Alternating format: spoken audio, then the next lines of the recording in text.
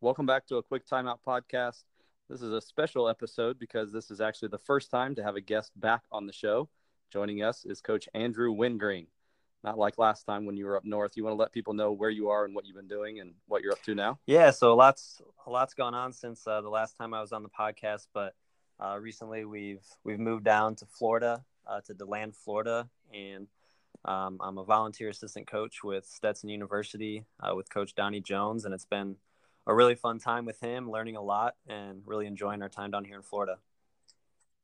I thought it'd be interesting and helpful for coaches to get a look behind the curtain to hear a little bit about summer practices and what those look like for a D1 team.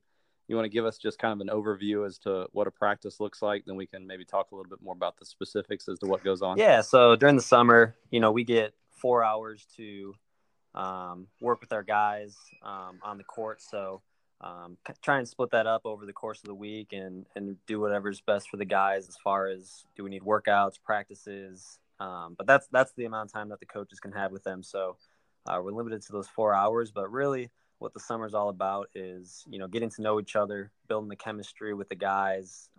Obviously we have half our team is returners and we have a bunch of new guys. So just getting everyone acclimated to each other, trying to build that chemistry, those relationships, that's what the summer's about. And that's what we've been doing throughout the summer so far.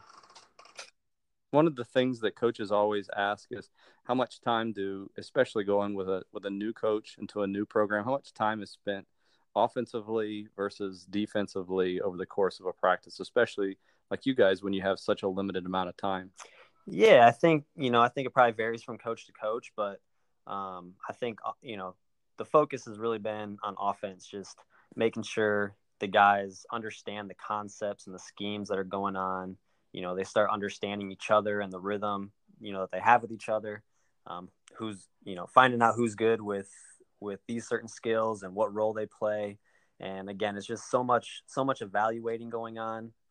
But it's just a lot of learning. It's a crash course in everything over the course of the summer so that we get the full scale of what's going on. And then once the guys all come back in the fall, we'll break it down again and really try and hone in on the details. Do you do a lot of things in small groups? Is it kind of individualized? Is it one-on-one? Like, what does it look like? Yeah, we definitely do some small group things.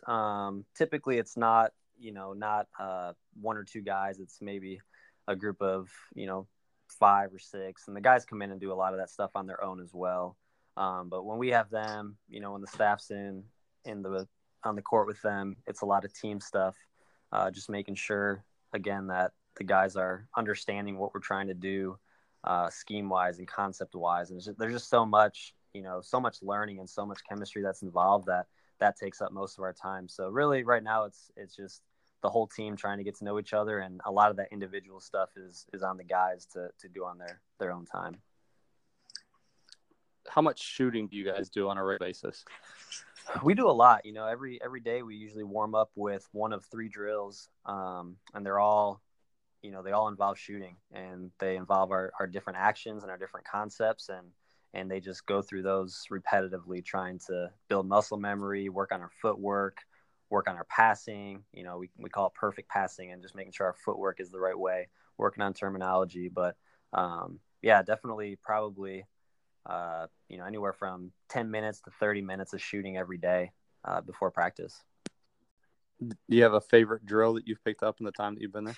Man, I've learned so much, and honestly, everything's so new to me. And again, Coach Jones is amazing. He's not only an amazing basketball coach, but he's an amazing man. And I've definitely learned some new drills. I don't know if I would say I have a favorite one yet, but I'm definitely taking things, in stride and putting a lot of deposits in the bank for the future.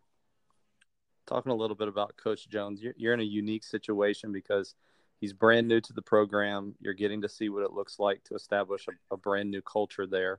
And I know you're a big culture guy. What are 2 or 3 things that have stood out to you about what Coach Jones has done so far down there? Yeah, I think the biggest thing is he's just all about the people. He's a great leader, and he leads by building relationships. And, not only with the staff, his relationships are great with the staff.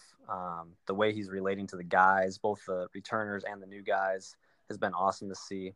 But more importantly, I think just, coming into a new athletic department, and honestly a program that's struggled the last few years, and he's come in and just really changed the feel of the basketball program. We've had people come into practices, and it's just so different, and there's a positive energy, and I think he just exudes that every day, brings that every day, and that's been a really cool thing for me to see. He's creating an environment of expectation, expecting to win, not just competing some days, not just coming to work and going through the motions, but excellence and doing things to the best of our ability, holding each other accountable and expecting great things to happen. So, I think the culture at Stetson is going to change drastically with Coach Jones there, and I'm really excited to be a part of that.